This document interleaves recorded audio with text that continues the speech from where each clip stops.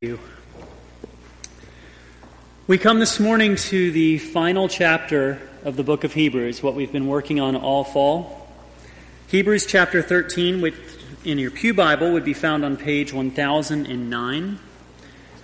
And today in the sermon we're going to focus on verses 8 to 19. We'll read the whole thing, but before we start, I just want to call your attention to verse 22 of Hebrews 13, where the writer says, "I appeal to you, brothers, bear with my word of exhortation, for I've written to you briefly." Wouldn't you love to see what the long version would have been? And we've been on this since September, y'all. Let's come to the word of the Lord in Hebrews 13, starting in verse 1. "Let brotherly love continue.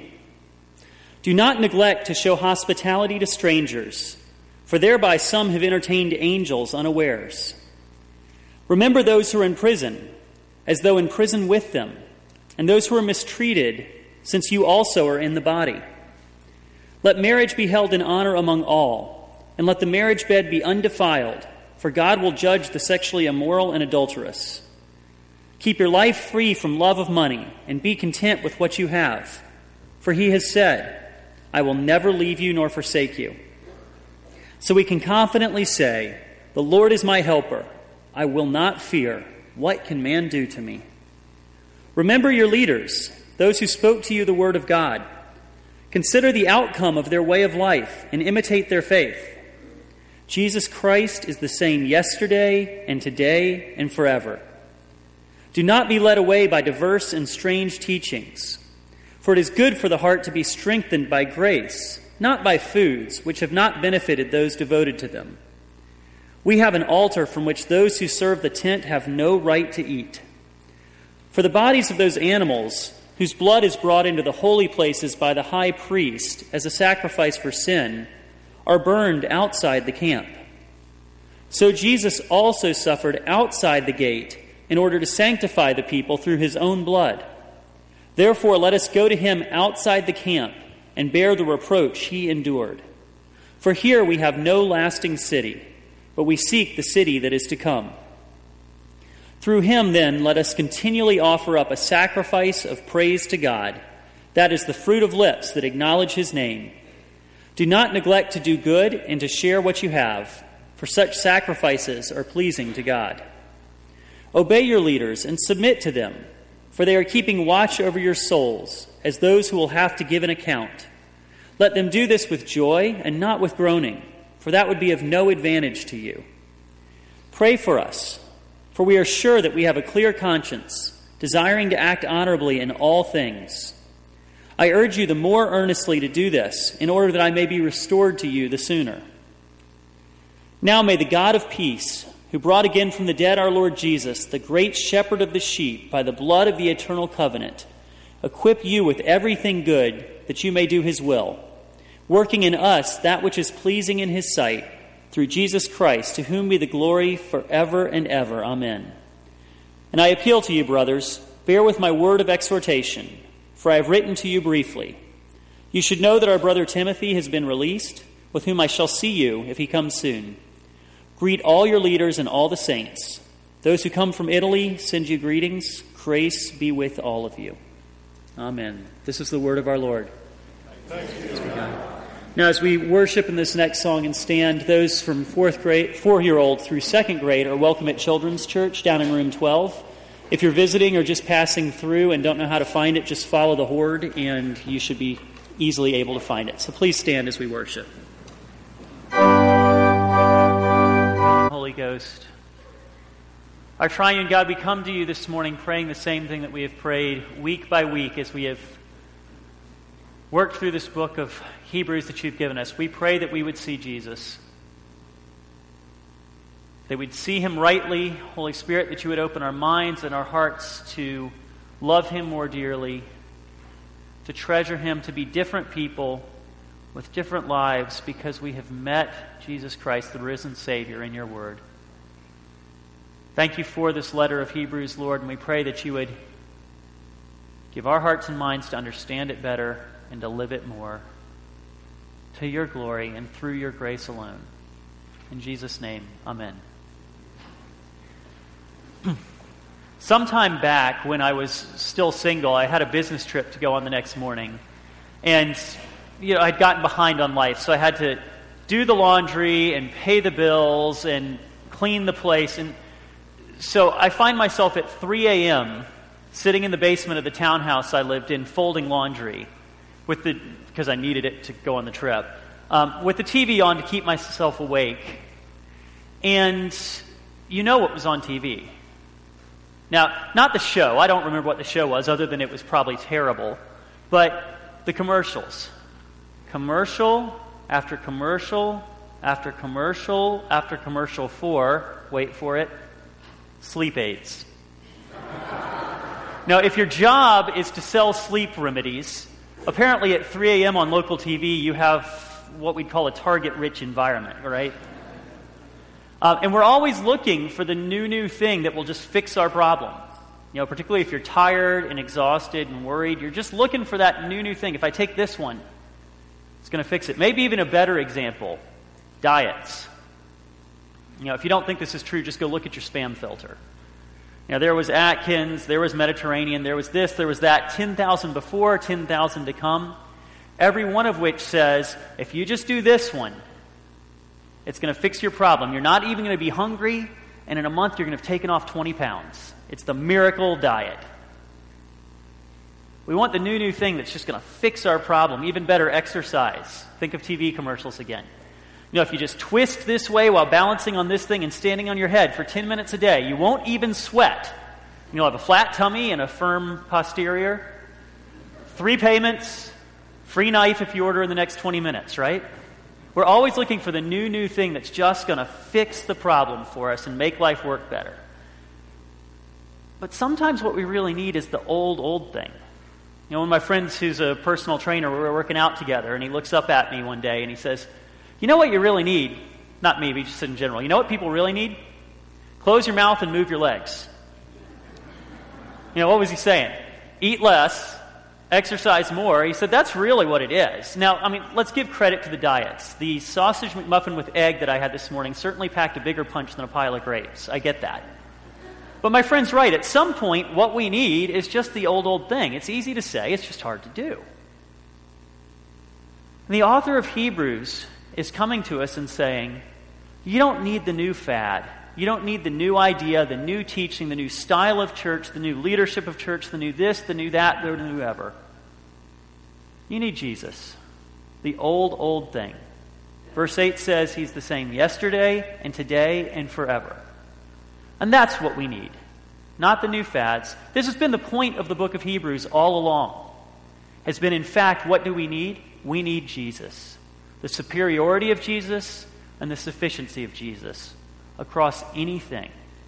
And that's the point today. The point today is this. Because Jesus never changes, we can believe right, we can think right, and we can live right. Because Jesus never changes. I get this is bad grammar, but you'll remember it this way. We can believe right, we can think right, and we can live right. And so we're really just going to look at one point, verse 8. Jesus Christ never changes. And then we're going to look at the 3 ways, belief, thought, and life, that the author applies that. So the point is there, right in verse 8. Jesus Christ is the same yesterday and today and forever. Now, there are not a lot of things in this world that stay the same. Last time I went home, I drove by my old elementary school. But it's not there. It's the library. I could go downtown to drive by my old office or go up to visit except the firm closed it 10 years ago. Even in geopolitics it's this way. It was once said that the sun never rose nor set on the British Empire. But it's certainly, for practical purposes, not that way today. No nation stays on top forever. Even the very ground beneath our feet, we find out is constantly shifting and twisting and changing until you have an earthquake. And that's why it's so unnerving. At least I thought the ground was good. But unless you've been desensitized by life in California or something, it really freaks you out. Things are always changing. People are always changing. It's one of the scary things about marriage, right? I'm going to marry him or her, and I know they're going to keep changing, and now I'm sort of signed on with them. My poor wife, Jill, she married a guy who was going to go be a pastor.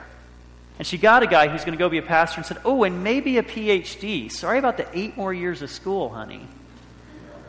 Now, it's a pretty mild version, but a lot of you have really suffered through this. You're dating somebody, and they change. Things are going great. You're having a wonderful life, wonderful time, and then one day they call you up and boom. And you think, what did I do differently? Quite possibly nothing. They changed. They fell out of love with you. They really fell out of infatuation with you, but it feels the same on the receiving end. And it hurts because people change. The point of this section of Hebrews, verse 8, is that Jesus Christ will never change. He is the same yesterday, He is the same today, and He will be the same forever. Now, what does that mean? In what way? We're about to go into Advent, where Christ was born as a physical human baby that you could hold in these 2 hands. Certainly by the time He was 30 and walking around teaching, He had changed in His body, right? He was fully human. He grew up just like any other person. So it's not that His body never changed. What never changes? Well, let's think about it in the categories: yesterday, today, and forever. What was Jesus Christ yesterday? Jesus Christ, from time before time, fully God, in what we celebrate in the Christmas season, became incarnate, became a person in a way that's completely mysterious. How can you be fully God and fully man? We don't know. But Jesus Christ truly, honestly became a person. Grew up, lived a life. When He was 30, started a 3-year public ministry where He loved people like you've never seen love before. He healed disease. He brought people the knowledge of what God was really like. He cared for people and taught people and mentored people, for which He was hung on a cross.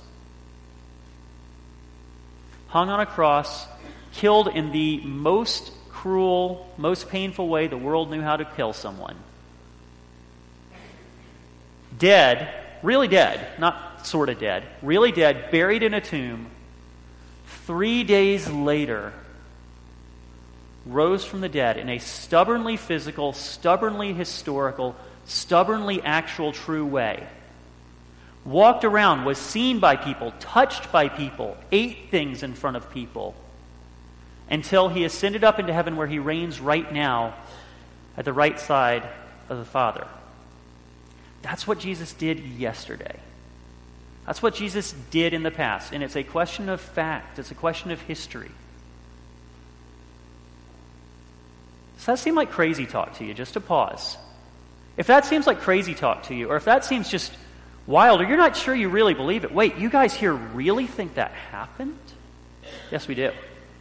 But if that's kind of crazy, or if the implications of that are sort of mind-blowing, and you think, I'm not sure where I stand on all this, I want to give you a challenge, an invitation, and encouragement, all wrapped up in one. Starting in mid-January, on Wednesday nights here at the church, we're going to be piloting a class called Christianity Explored. It's 8 weeks long on Wednesday nights, and it's for people who need to explore, who was Jesus really? What does it mean? What would my life be like if I really believed these things? Do I believe these things? Why would I believe these things? If that's the spot you're in, watch your bulletin next week or call the church office and come for 8 weeks and really dig into this question of who is Jesus? What did He do? Because yesterday He died on the cross, full of love for you and for me. That's yesterday. What is He today? This is what Jesus can mean to us today. Because He died on the cross, the Scriptures tell us, you and I are free from the penalty of sin. The message of the Scriptures is that every one of us has done what we call sin, has done wrong, both by doing what we ought not do and also by not doing things we ought to have done. And biblically, it's a capital offense. Every one of us deserves, in fact, to die for our sin and to feel the wrath of God. But the message of the gospel is that when Jesus hung up there on that cross, He bore the penalty for you and for me, that for all who believe in His name, He took our sin. And He gave us His life eternal with Him. So first thing it means for you today is that you have freedom from the penalty of sin. But secondly, it means you have a reason for your life today. What do I mean by that?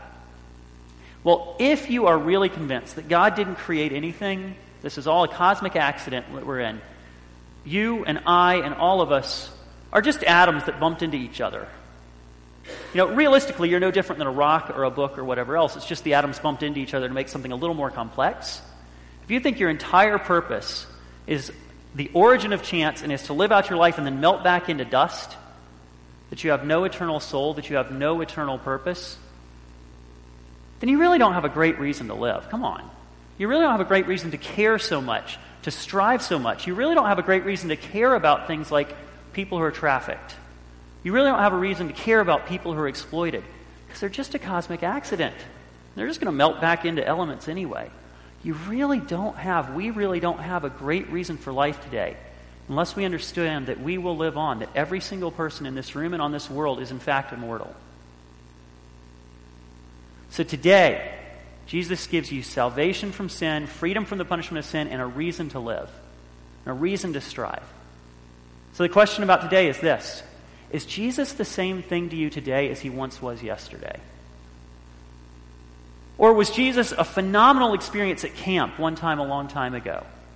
Or a great flourishing time when I was in college? Or a wonderful thing when I first believed, but if I'm really honest today, he's not what he once was. Well, the whole point Hebrews is making is if that's the case, it's not Jesus that changed, it's we that changed. So maybe we need to recalibrate. Maybe we need to return to understanding who he really is. So that's yesterday, that's today. What about tomorrow? Because Jesus is the same yesterday, today, tomorrow, and the day after, and the day after, and the day after forever. Scriptures are really interesting, in fact, the way this verse is put together in the original language. The words aren't in the same order as in your English Bible. To be really wooden about it, the verse says, Jesus Christ, yesterday and today, is the same, and forever will be. Do you worry that maybe Jesus Christ might just fall out of love with you? I mean, I do, to be honest. If I think about myself, I'm a pretty hard guy for Jesus to love. I mean, I'm this bundle of stresses and concerns and overwork and worry and idolatry and struggle and running. I mean, I fall out of love with him all the time, right? And run after some sin instead. Then I come crawling back in sort of repentance that's only halfway even there, only to turn right around and run off to the same sin again. And you think, man, I must be kind of hard for the Lord to love. The Bible's image for us, one of the main images for us in the Bible is that we are adulterous lovers. And you think, if we're that way, wouldn't Jesus just say, done with you? But the message of the Scriptures is no. What Jesus was yesterday, what Jesus was today, what Jesus is today, is what he will be forever. He will never fall out of love with you. He will love you just as much for the rest of time as he loves you right now and as he loved you when he crawled up on that cross, when he was nailed up there. Now think about what that means. If that's the case, it means you don't need Jesus and the newest fad. You don't need Jesus and the newest style of doing church. You don't need Jesus and the new job. You don't need Jesus and the new spouse. You don't need Jesus and a different boyfriend. You don't need Jesus and a new job. You and I need Jesus. He is enough, he has always been enough, and he will always be enough. That's the gospel. Amen? All right, if you said amen, you're all in then. The author of this book draws it out in three particular categories. But if Jesus really is Lord and Savior, everything we just said he is, he gets our whole life. Every bit of it. We don't get a spot where we say, Jesus, you don't get to play around here. I'm keeping this one for myself. We cast the whole thing before him, whether it's one of these three areas or something else. But precisely because Jesus never changes, we do change. Precisely because he never changes, we can rest in who he is, we can rest in his grace, and we can be made different. In fact, made into his likeness, the Scriptures say. Now, the author of Hebrews draws out three areas where that happens. First, that we can believe right. Look at verses 9 through 12, starting in verse 9. Keep away from all sorts of strange teachings. Knowing who Jesus really is the very beginning of discernment to understand what's false and true teaching in the church. Or put it better, Knowing who Jesus really is protects you from Christian weirdness, okay? There is all sorts of Christian weirdness that's going to come through your inbox. It comes through mine every day. It's sometimes written in big theological tomes. It's sometimes written in little notes. It sometimes comes in conversations. There are all sorts of Christian weirdnesses out there, and knowing who Jesus is the foundation of not falling for that. Please don't believe it because it's written on the internet. Please don't believe it because it's written in an email. Please don't believe it because it's written in a book. Test it against who Jesus is. And the way this usually happens, the way false teaching usually comes into a church, is not anti-Jesus, at least on its face. It's usually what you might call Christ plus. False teaching usually shows up in a church as, yes, Jesus is wonderful, and if you add this one thing to Jesus, you will be complete in the Christian life. Christ plus this behavior, Christ plus this community, Christ plus this style. False teaching usually comes in as Christ plus something. Now, for the Hebrews, it had something to do with food, according to verse 9. We don't really know what it was. The way verse 10 reads, you might say it's part of the Jewish dietary law, that it was Christ plus keeping the Jewish dietary laws. But really, if you look at the context, it could just as easily be something like happened in Colossae, which you see in Paul's letter to the Colossians, which was much more of a Greek food idea, that you would be full spiritually if you just kept the right diet. There were all sorts of these things that were rife through the ancient world. We don't know. It doesn't really matter. But the temptation they had was Christ plus food. And to answer that, the author gives verses 10 and 11, says, let me remind you, in a sense, what we've been talking about the entire letter, that Christ is superior to everything out there. And so he compares Christ to the Jewish dietary laws, particularly the sacrifices. Now, the way an Old Testament sacrifice worked, most of them, if you brought an animal to the tabernacle or temple to be sacrificed, the priest would butcher it, sacrifice it. Some of the choicest parts would be given to God via giving them to the priests. And then you yourself, actually, they would roast the rest of it, and you would eat part of the sacrifice you brought. There's nothing wrong with that. That was not selfishness creeping into the Old Testament. This is the way God's law had let it out. It was a celebration when you brought an offering to God. And if you lived in a society where you almost never ate meat, eating a portion of the sacrifice was part of celebrating God's goodness. But there was one type of offering that didn't work that way. It was the sin offering. This is what the author details. In the sin offering, the animal was killed, the blood was poured out at the base of God's altar, and then the entire body was taken outside the camp and burned, because sin was a stain, and it had no place in God's people. And the author reminds the readers that Jesus Christ is the sin offering par excellence. That Jesus Christ is the one who in his body bore sin in a way that we never could. He is enough for sin. So you don't need Christ plus. You don't need Christ plus this certain obedience. You don't need Christ plus this certain law. You need to rest in his grace alone. Because in that there is salvation, and in nothing else. Now, if that's the case, we can believe right. We can sift out Christian weirdness and stick with what the gospel says. Secondarily, we can think right, verses 13 and 14. The author says in verse 13 that it was a disgrace for Christ to be outside the gate, outside the city, outside the camp. Why? Because what was sin outside the camp in the Old Testament were the things that were unclean, whether ceremonially or religiously or in whatever way. Things that were unclean were put outside the camp until they were made clean again. So it was a disgrace to be unclean and be outside the camp. This is why the sin offering was taken out and burned outside the camp, because it was the ultimate blot, the ultimate stain, the ultimate uncleanness. And Christ, in enduring the cross, was taken outside the city and declared unclean, which he didn't deserve, suffering all the wrath of God, which he didn't deserve, because he was willing to go and take the disgrace of sin upon himself in place of us. And so the author says, let's go outside the camp to him, bearing the same type of disgrace. Well, we don't bear disgrace well, do we? I mean, in the lunchroom, you don't go gravitate to the person who's so awkward that they will socially disgrace you. You don't do it at a party, you don't do it elsewhere. We don't like disgrace. We certainly don't like disgrace for Christ. I mean, the chance comes up to talk to somebody at work, and they say, do you go to church? Oh yeah, it's a wonderful place. You ought to try it sometime. And that's where we stop, because that's about the most risk we'll take.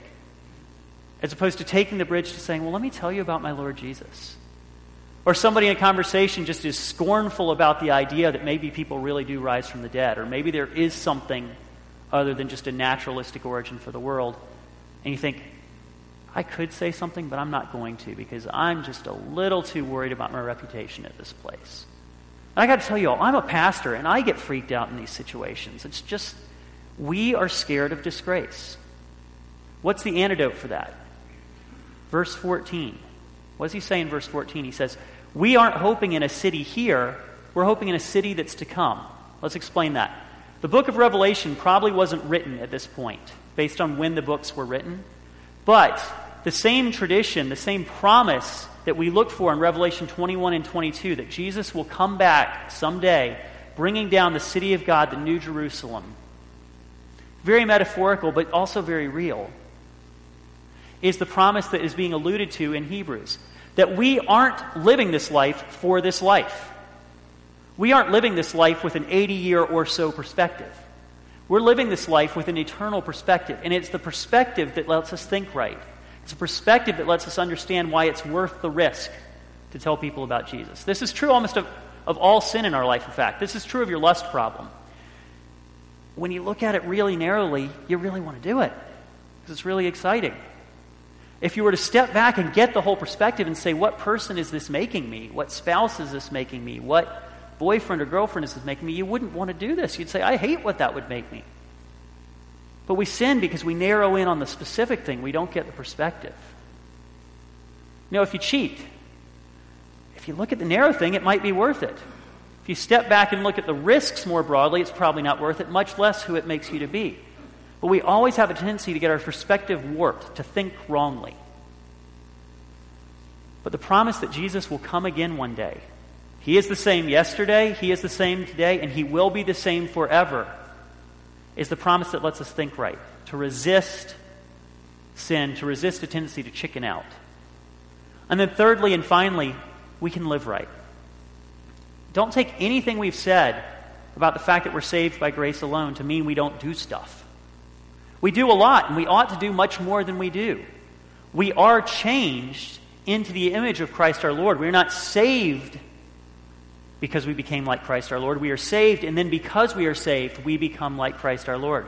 And the author draws out three particular things. He says, we share, verses 15 and 16. Our God has been incredibly open with us. He has shared with us his hope, his glory, his love. Likewise, we are to be people, as Christians, who hold our possessions in our lives with open hands, who are ready to be generous, to share, not just materially, of our time, of our care, of our concern, of our effort. We are people of open hands. Second, verse 17, we're people who follow leaders. Now, that probably needs some explaining. What's that doing in here? The point is, in fact, that the Christian life is not an anti-authority thing. It is very easy to think of leaders of any type, particularly in our world in our day, but even in the time of Hebrews, as the man pushing down on you. But the promise of the gospel is that God has given us the church because it is a good thing and a blessing to us. And the promise is, in fact, that God has given the leaders of the church because they are a good thing and a blessing to us. Now, Christian leadership, of course, can be abused. And this is not unthinking following of leaders who are self-centered, but when leaders, as in a good functioning church, are actually working for the good of the people of their church, then we owe them deep care and deep concern and give them a hearing. You know, if an elder calls to check up on you and says, how are you doing spiritually? They're not being nosy, they're trying to actually love you well. You know, if you're taking a class or you hit some belief that somebody in the church leadership challenges you and says, I'm not sure you're believing about that right. I'm not sure you're behaving about that right. That's not nosiness. That's not a power play. That's the love of the leadership God has given. So he has given us deacons. He's given us elders. He's given us board of women. He's given us staff to be a blessing to us when the authority is used right. The Christian life is not an anti-authority thing. Though we so much sometimes wish it would be, because it'd be easier if nobody got in our mess, right? And then thirdly, finally, he says pray, verses 18 and 19. If we really believe that Jesus is the one who holds the world in the palm of his hand, the one who never changes and will sustain us forever, then we're going to quit trying to fix every problem ourselves or manipulate every person into doing what we want. We're going to come to him in prayer and say, Lord, here it is, and you know better than I do. You might say yes, you might say no, but I just bring you the things that need to change. I bring you in prayer what we need. We become a praying people.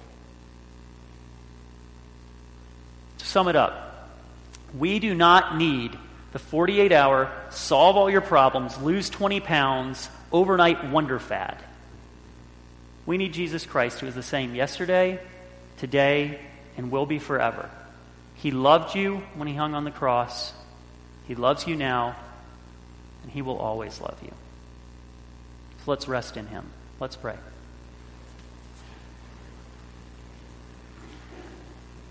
Jesus, these things are so easy to say, but so hard to actually do.